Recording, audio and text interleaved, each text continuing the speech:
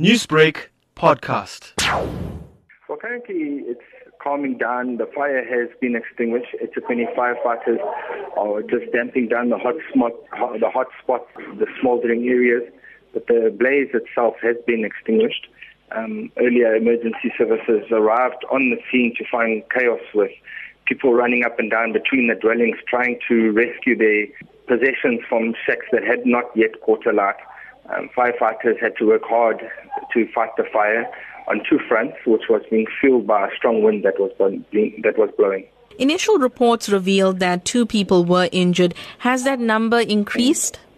It has increased. KZN EMS paramedics treated 5 patients at the scene. They also sustained relatively minor injuries and did not require to go to hospital. That were released from the scene and carried on trying to sort their possessions out. Robert, we know that we have described it as a fire ravaging through the Seacow Lake informal settlement, but you being on the ground witnessing this firsthand, how can you describe the scenes to us there? People were frantic, trying to save their possessions. At the same time, there were people trying to ferry buckets of water down with a human chain, trying to get these buckets down to where the fire was at its fiercest. You remember, in between these informal dwellings, it's very narrow, often these low-hanging wires, so there's not much space to maneuver up and down in between them.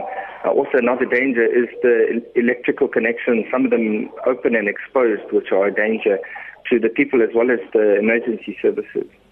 Is it known as yet what caused this fire? Well, at this stage, it's not known what caused. Disaster management officials will be visiting the site to find out what assistance family members or people affected require. And firefighters are still at the scene, busy damping down the last hotspot. Newsbreak, Lotus FM, powered by SABC News.